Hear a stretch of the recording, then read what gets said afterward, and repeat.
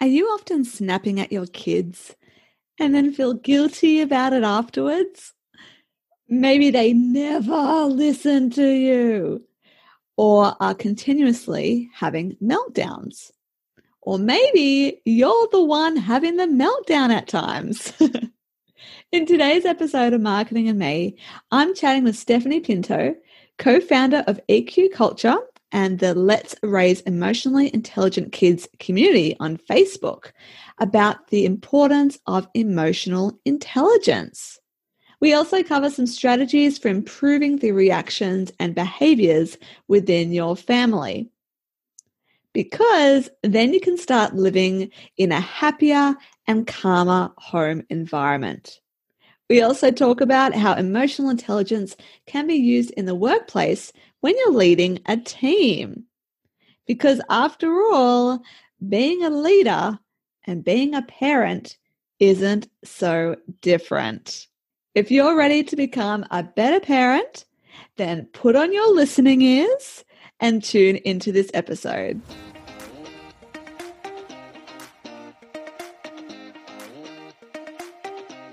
Welcome to the Marketing and Me podcast.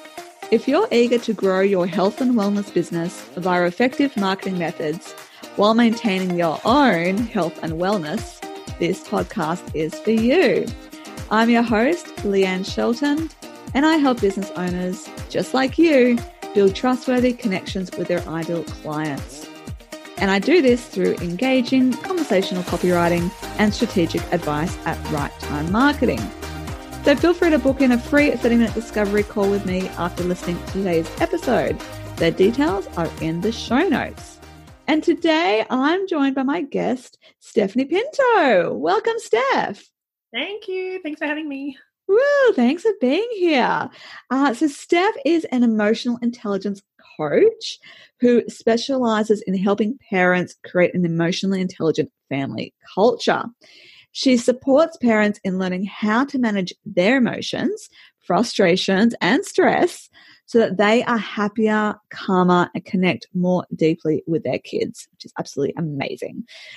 She also helps parents raise emotionally intelligent kids who are self-aware and manage their emotions and behavior.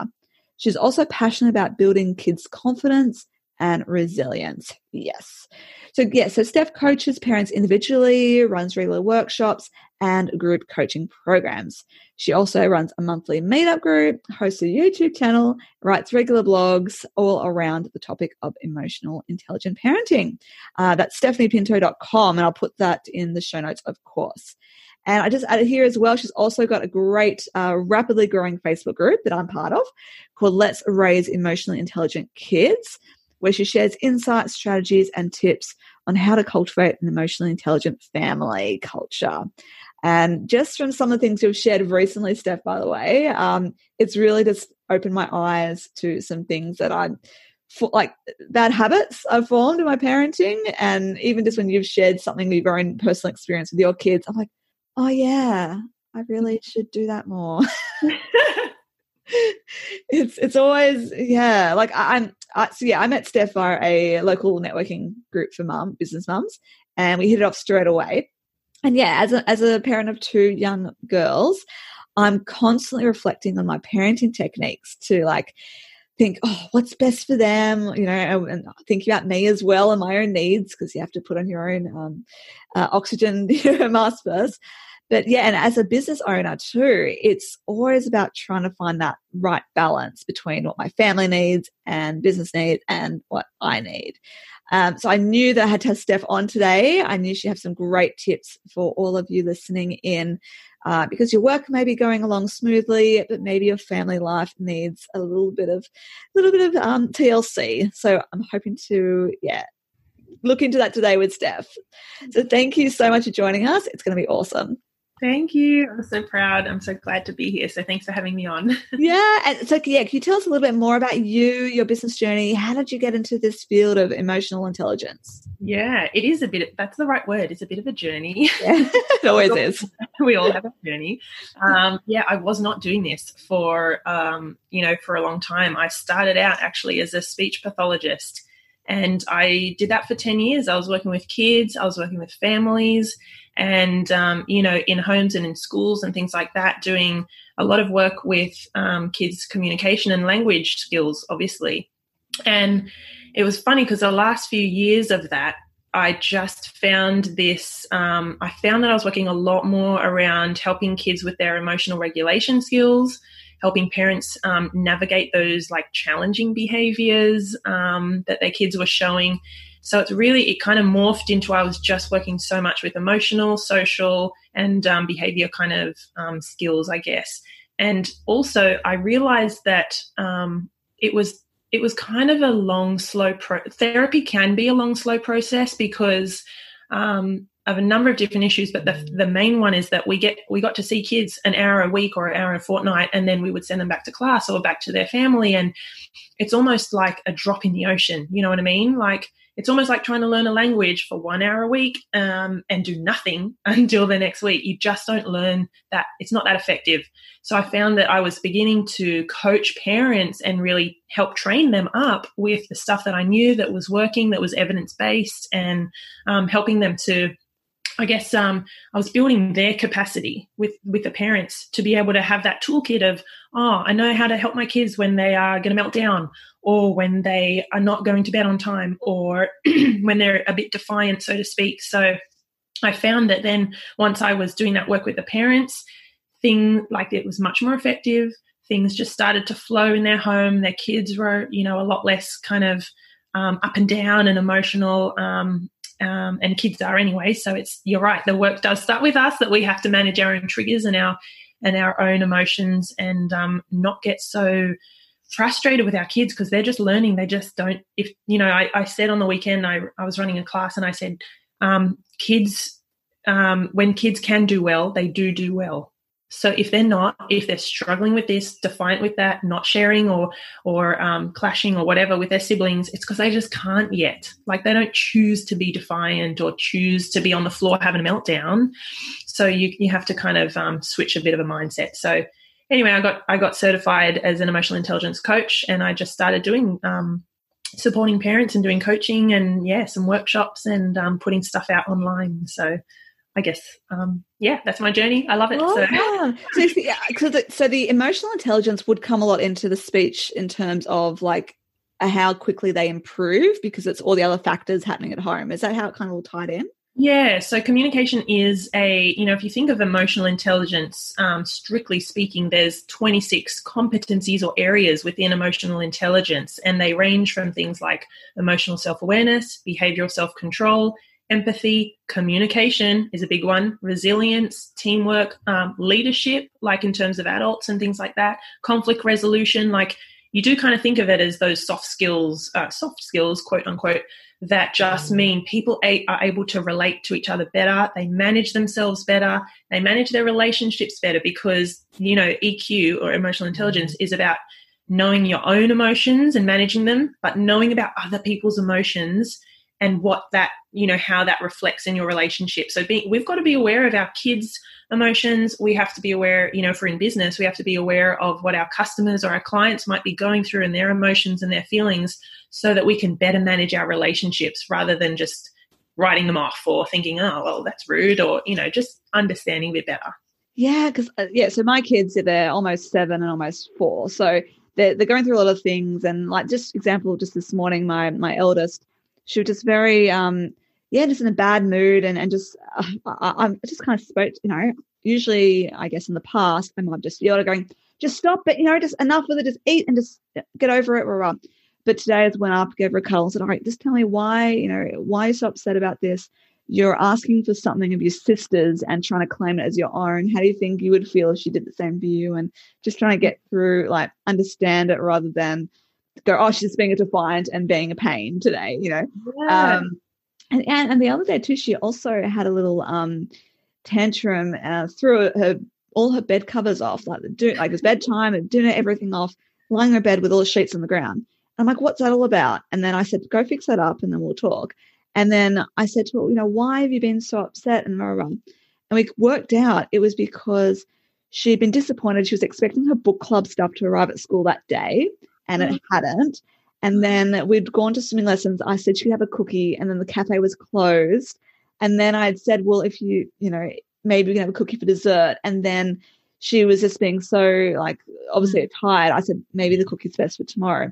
So it turns out she was just had all these disappointments, and she was very frustrated that nothing was going her way that day. And I just basically because I had you kind of in my head going, all right. So I sat her down and said, all right, these disappointments happen. Tomorrow's a new day. It's all part of life. And yeah, and it sounds like she had all those. They're called like setting conditions, right? There are setting conditions, and then there are triggers.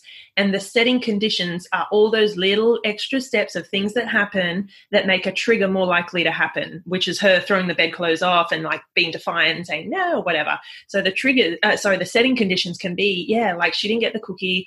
The cafe was closed, the book club thing, delivery didn't come. Other things might be she wasn't feeling well, she didn't have enough sleep, maybe other plans went out the window. All those things, setting conditions add up, and she's more likely to then something happens and it's a trigger. And so just knowing that, right? Knowing that stuff breeds that compassion and understanding, because you go, oh, I have that too as an adult in business. If this goes wrong, a plan falls through, the customer says no, and I think, oh, I was relying on that money, or, those things happen. And then one conversation with someone on the phone triggers you. You have to be aware of that stuff. So you go, oh, I'm probably not in the best headspace, and this is how I need to manage it. Rather than, you're right, just shouting at her and say, just get in bed, I don't care, whatever. Like, and that's so like, that's just, when you're tired, it's like, let's do it.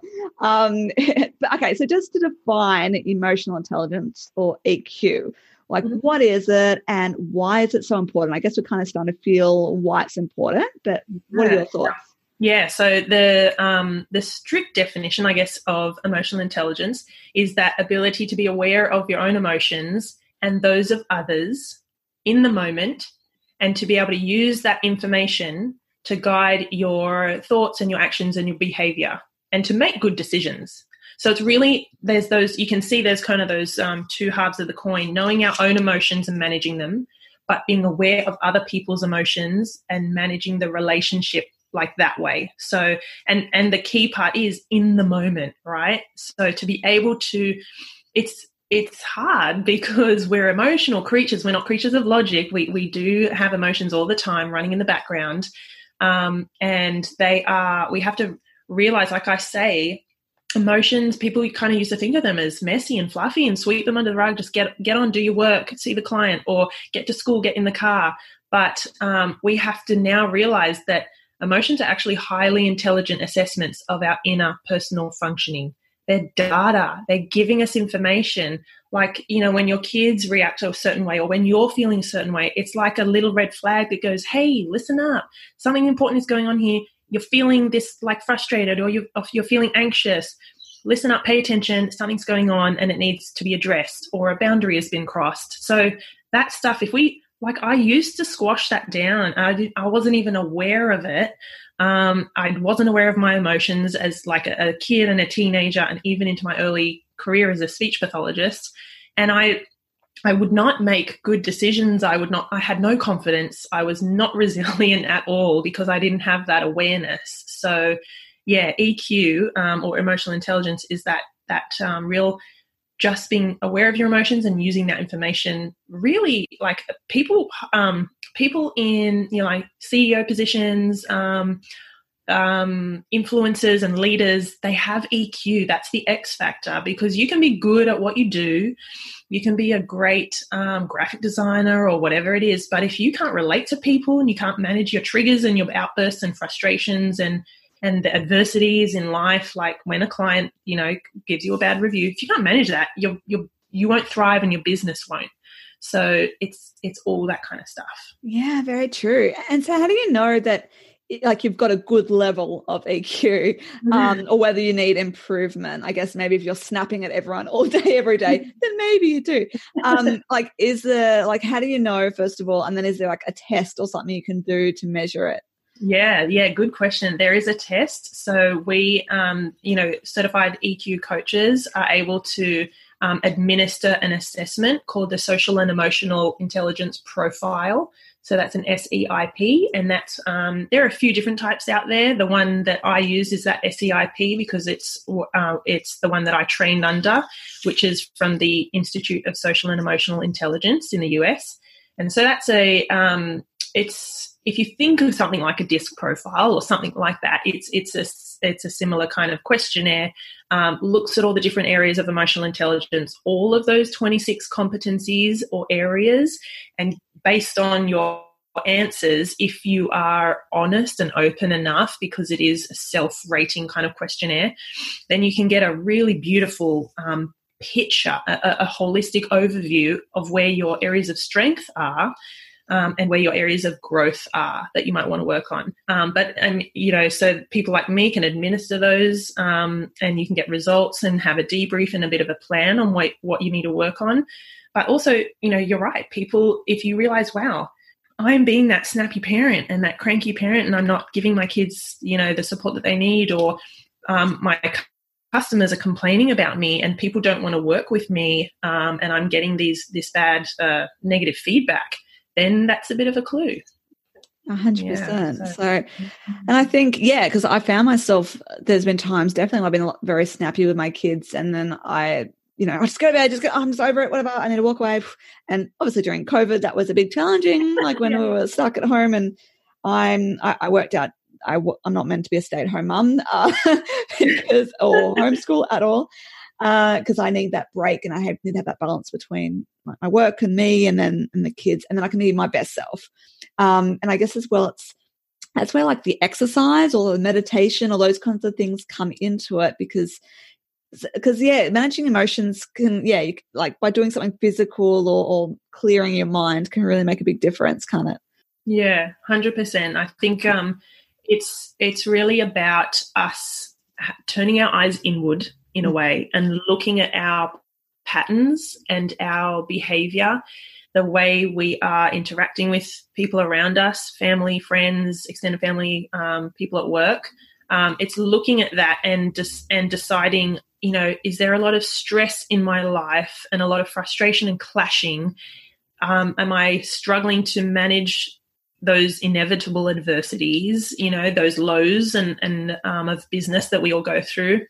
So it's really looking at that stuff and just kind of being honest with yourself and thinking, are there some things that I can work on? And you're right, things like meditation, all the actual deep, proper self-care things, which is not necessarily getting your nails done or those kind of things. It's the inner work of setting boundaries, like, okay, I'm a yes person, I'm a people pleaser. I need to start setting boundaries and saying no to things when I can't commit, or if it fits in my timetable, but I know I'm going to be back to back all day and then I've got extracurriculars for my kids.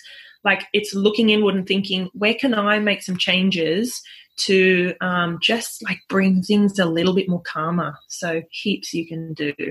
Yeah, and I've definitely been a lot more reflective lately when I caught myself what was it? It was I'd had a weekend away with hubby. It was very nice, and I was feeling really chilled.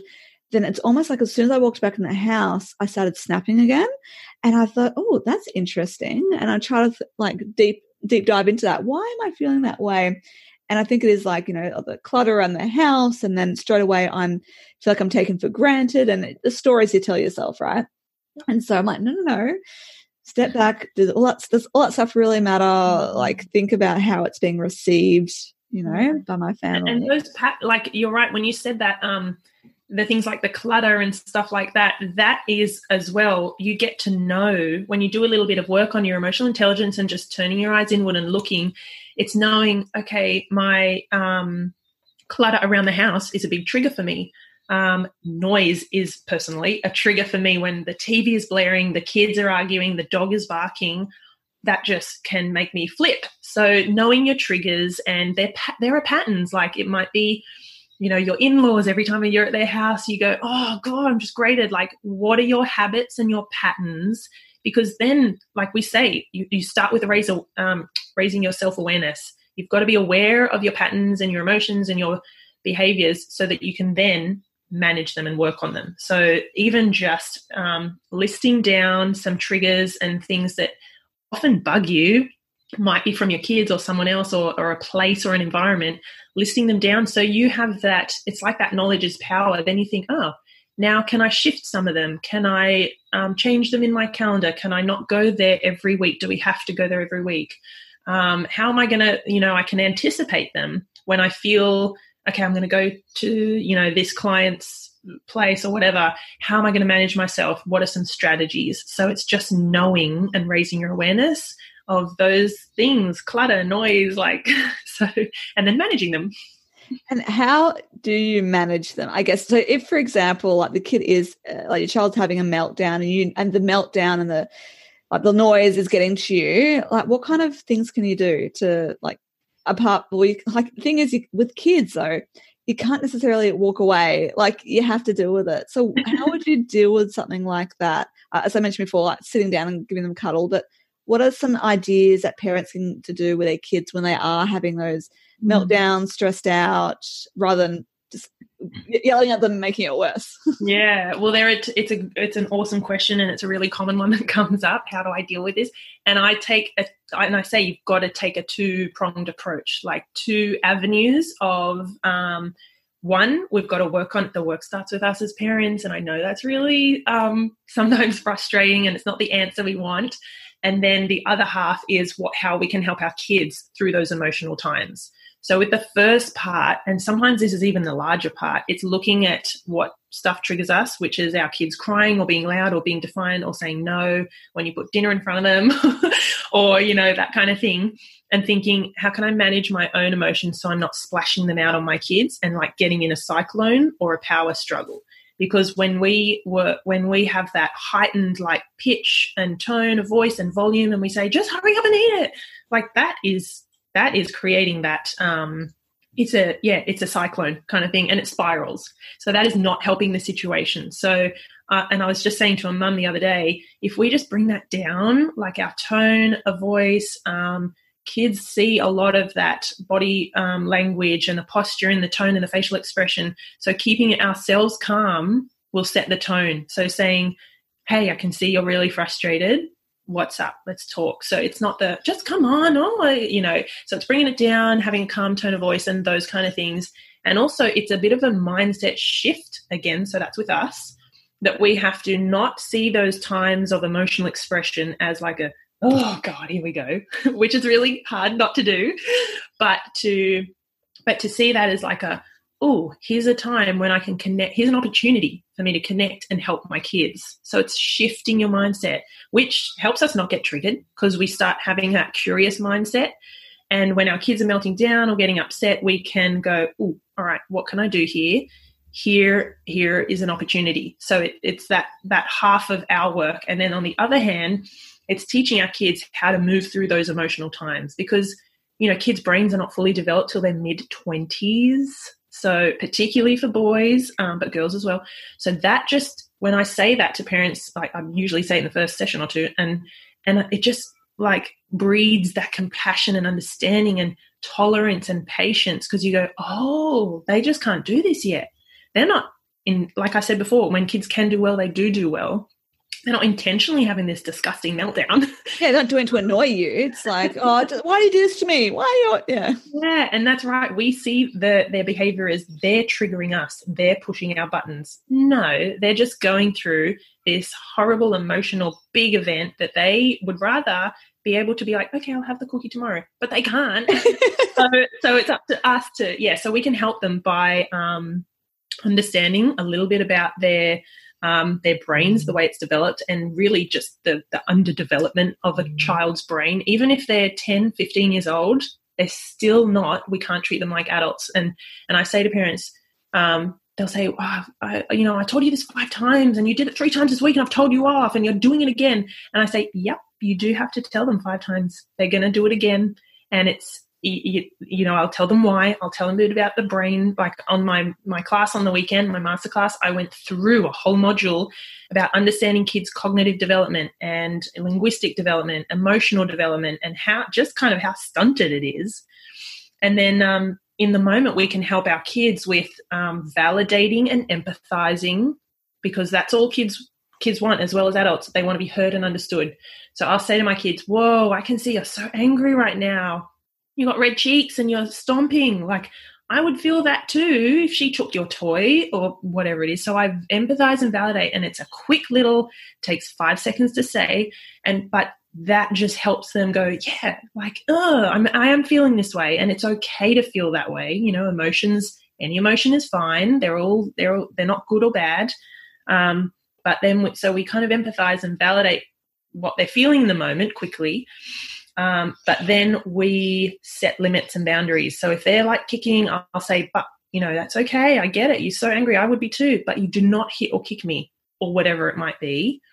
And then, you know, sitting, sometimes it's hard, holding that space for them and sitting with them in that moment.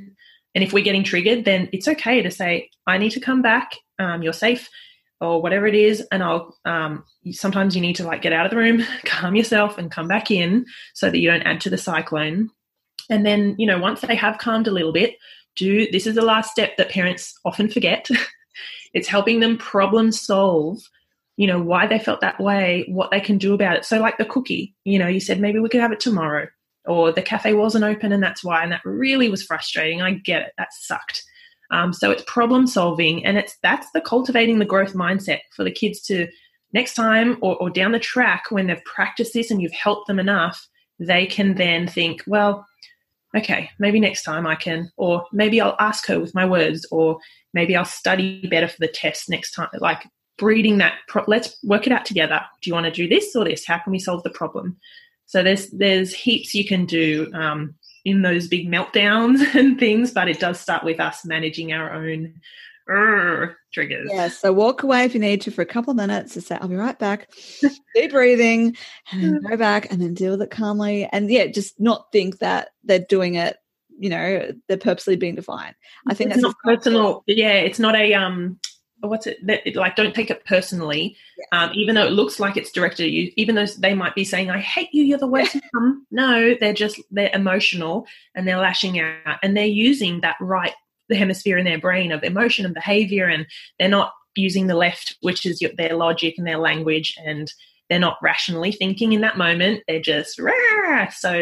So anyway, there's too much to go in, but it's really, really interesting stuff. Yeah. Okay. So on the other end of the spectrum, so they're having meltdowns, on the other end of the spectrum is the not listening part. That's one, I know it's one of my triggers because I feel like I'm not being appreciated, I'm not being listened to, right? Both of my kids are doing this at the moment at home and at school and preschool. I would love to hear your thoughts about the not listening, just in terms of instructions, in terms of you're just asking them a question and they just sidetracked or whatever.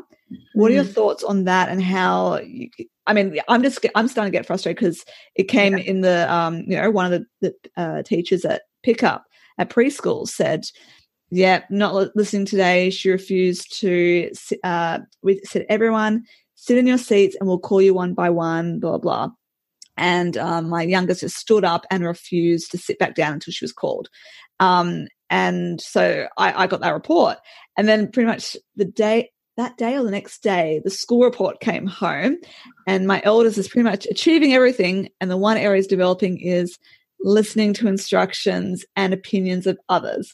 And so like, all right, this is obviously a key thing I have to work on, but it's not the meltdown. It's just that lack of listening. So what are your thoughts on that kind of area? I know a lot of parents struggle with that. Oh my gosh, they do. They do so much that I actually wrote an article on it. Share the link. I'll put it in the show notes. When did my beautiful assistant Karen she put one up yesterday, and I don't know if it was a screen time one or a listening one. I think the listening one is already up. Anyway, but it's so common. And, we have to remember that our kids, if we look holistically at our kids, we think how old they are, how their brains are developing, what their understanding of why they do the right thing, like morality. And we remember, particularly for kids who are mine are 3 and 6, yours are 4 and 7, like very similar. And we have to remind ourselves that at that age, they are still heavily egocentric, right? So they think they are the center of their world and that things are for them. And that's why they have so much struggle with sharing and things like that, because I want it. So they don't have that theory of mind, which is the ability to put yourself in someone else's shoes. So for listening, why we know logically as adults, it's kind and polite to listen to someone else because that makes the other person feel heard and validated and loved, and it's important to them that I listen. But for kids, they don't have that ability to put themselves in mum's shoes. So they don't see why we get so frustrated when they don't listen. So that's one thing, just knowing that, okay, we need to continue to guide them and remind them why it's important, because they will not necessarily, they don't have that just intrinsic kind of feeling and knowledge of listening is polite and I'm going to do it because it benefits me kind of thing. Plus, they don't have that, those prefrontal cortex skill, like the higher order complex thinking of anticipating and problem solving. And if I don't listen, mum might put me in timeout, which is what happened last week. So I better listen this. Like, these are complex things. Even if it happened 3-4 times this week, they're still gonna struggle, understanding and just putting that linear, logical sequence of events together. I don't listen, I get in trouble. Mum puts me in timeout. I don't get the cookie that I wanted, or the dessert. Like, it's logical to us. They don't have the brain capacity, particularly, 10-year-olds should, but those younger kids. So it's kind of raising your awareness around that stuff as well. Managing again ourselves that we are going to have to remind them 5 times in a row, and that is okay. We need to get over that and just, I do it because record your voice, and play it again, right? I'm like, I'm human. I get triggered. I'm like, oh my God, and then I go, Steph, come on, like, she is 3. But some other really practical, to go along with that, practical strategies are, I am highly aware that if I talk to my kids whilst they're watching TV or playing, we don't have an iPad, but if we did, on the iPad or on a screen or playing something really involved and engaging outside in the dirt, that is not the greatest time to shout across the room and say, hey, come on, it's dinner time. What are they going to want to do, kind of thing. So, and as well, we know kids, this is jumping back to the kind of brain science behind it, kids' brains are not yet able to shift attention as quickly and easily as an adult's. And to be honest, there are times when I'm on my phone and I'll realize my son saying, Mum, Mum, Mum, and I'll be like, what? Yeah. So it is hard for our brains to cut off attention and shift to something else. So I just make sure that if my kids are watching TV, I'll take the extra time, 30 seconds, and be like, oh, okay, I can see there's 2 minutes left of the episode. Or I'll let them finish that game and then I'll ask them to come and put their shoes on.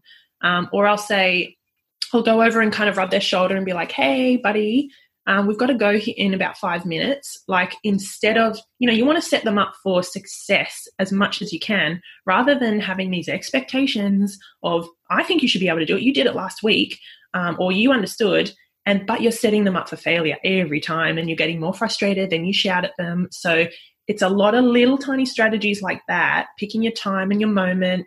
And my son will say, oh, can I do it after this show? And I used to be like, no, you do it now when I ask. And I'm thinking, oh shit, like why is that little unconscious belief in there that I'm the adult, so you should do it when I say so?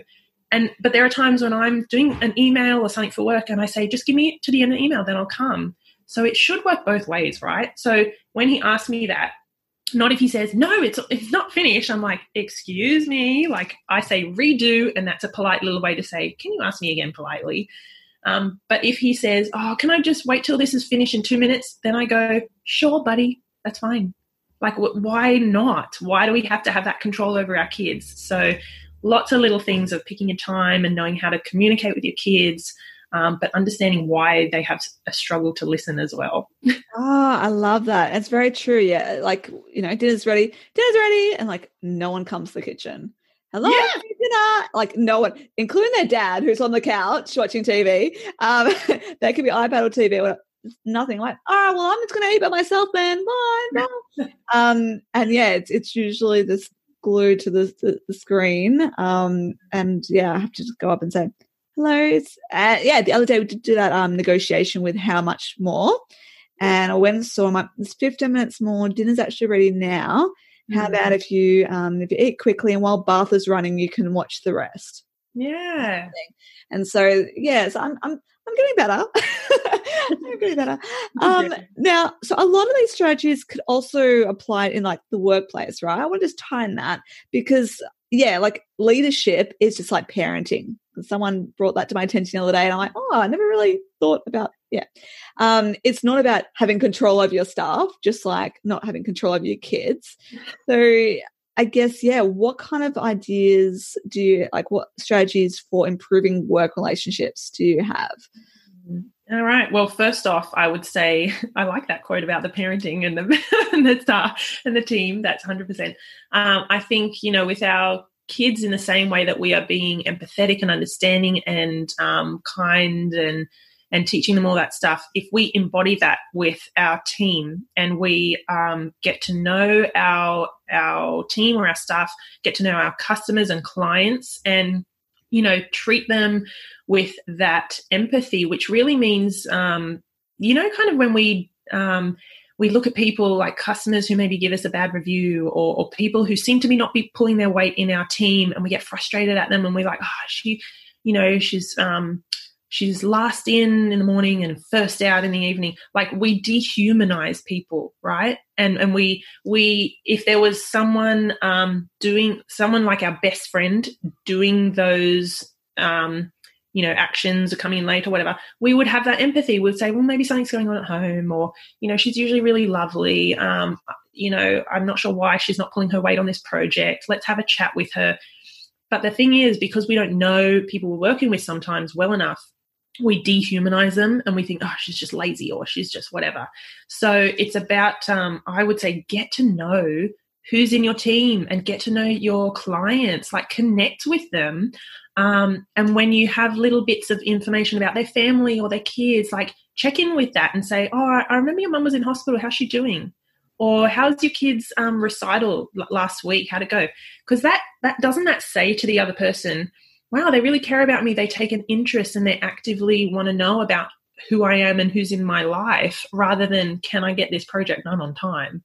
So fostering those relationships, and it's 100% about, knowing other people, getting to know them and being aware of their emotions and what they're going through, because they're human and we don't all leave our home life or our emotions at the door. We bring that stuff to work, like if we're having a bad day, we're going to be a little bit off and we might miss a deadline or whatever it is. So take that time to get to know people and that's that X factor.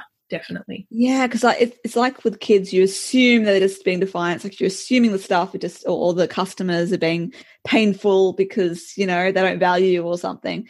But no, it's just a story that you're telling yourself, right? Like they've got other stuff going on. The client just come back to me 2 months ago. She's like, oh, no, it's just something's come up. No. And at the time, I'm like, oh, whatever. I'm like, no, it hasn't wasted my time, but, a little bit felt a bit like that. She came back and she goes, oh, sorry, I'm ready now. I had this stuff I had to deal with. Then I was on a holiday, but I'm ready to hit the ground running. And it's like, it wasn't personal. There was this stuff going on in their world. And I think we just, sometimes forget that. Yeah, we got to kind of, I guess, humanize people and what they might be going through. Everyone's going through their own stuff, whatever that saying is, but getting to know them and thinking, okay, it's probably most of the time it's not an attack on me or directed at me. People have their own stuff going on and they'll come back to you down the track. I've had it happen where I think, I've just chatted with you for half an hour and giving you some ideas and some support, and then you dropped off the face of the earth, and then they come back to you and say, oh my gosh, like this happened and I split with my husband, or, and now I'm ready, I need you. And I go, oh, I didn't know, like I fall in the trap too. So it's a lot of that. It's a journey of just reminding yourself, learning this stuff and putting it into practice. Yeah, for sure. Yeah, it's good to hear that even you have these slip ups. I slipped up the word slip up. It's good to know that, even you, your expertise, you still get caught up in those little traps of your mind. Yeah. So we've got hope. And how do you manage, ask all my guests this, how do you manage your own health and wellness? Good question. That's something that's kind of come up a lot for me lately. I think because of COVID as well, that everything's having to shift, as we know. So I am finding that I'm being intentional about finding ways because, your calendar can get so full and you don't want to say no to people sometimes, but you've got to, or I have to, actively and intentionally make time for doing things that kind of light me up and remind me what I love doing and who I am and what I'm good at and that kind of stuff. So I will make time in my calendar. I haven't been as good this week, and I've definitely noticed it. I've felt those feelings of a bit of burnout, and I'm doing too much. So definitely things like, I know people say meditating, and it sounds like a buzzword, but to me that is just having quiet time when the kids are not around or they're in bed, and I just sit with my thoughts, or I put some music on. And I just kind of check in with myself, and I'm like, how am I going? How am I feeling? Like, how's my body actually feeling? Doing a bit of a body scan and thinking, am I packing too much in? Where can I make some space? And what are my intentions for the day or for the week? So being more intentional about it, because otherwise you get caught up in the days and the weeks and your head hits the pillow at 10 o'clock at night and you think, what have I even done today? I'm so busy. So, yeah, a lot of that stuff is really important, I think.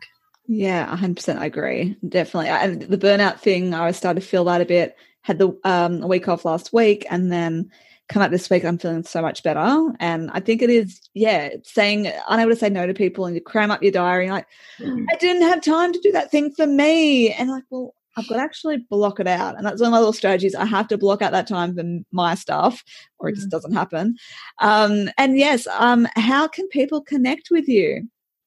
Yeah, I would love people to, if this kind of resonates with them and they think, oh yeah, I can tell that I need to sort of make some changes because I'm just overwhelmed, I'm a snappy parent, or I'm a bit frustrated and things are not going right. I'd love people to connect with me, and you can either do that through my website, which is stephaniepinto.com. You can also, I'm on Facebook a lot because I run a community called Let's Raise Emotionally Intelligent Kids. So I'm on there. You can join the group. I would love that because I'm always sharing info and tips and strategies. Find me on Facebook as well. I'm on Instagram as well, so people can contact me there. But I think something really exciting is that every month I run a free meetup. I release a bunch of free tickets for my online meetup, and that is where parents can come together once a month, and we share and talk about, I'll share a little bit of info on a different area of parenting and emotional intelligence, and people can come along, grab a ticket, and it's usually on a weeknight of an evening after the kids are in bed.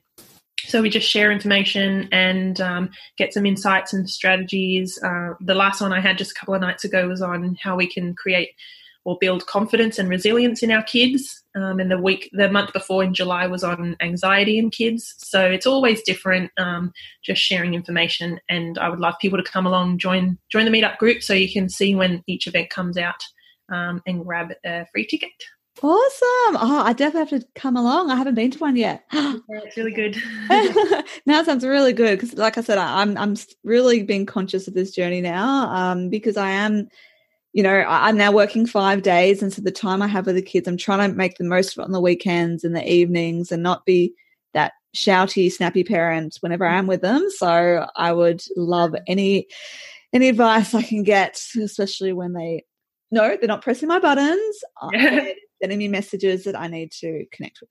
But yeah, so thank you so much for joining us today. That was brilliant. I'm sure there's many parents out there have you've helped them out, or they've got more questions which they can now ask you in the Facebook group and things like that. So all those links will be in the show notes, so get on there. But yeah, so thank you, Steph, and thank you to you as a listener for tuning in. You can find the show notes for the episode at marketingandme.com.au. If you enjoy listening, please remember to subscribe and leave a rating and review via your podcast app or at ratethispodcast.com/marketingandme.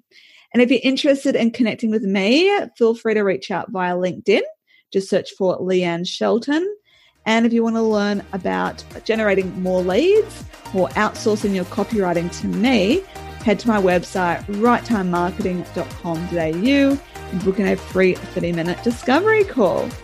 And until next time, I wish you good health and good wealth.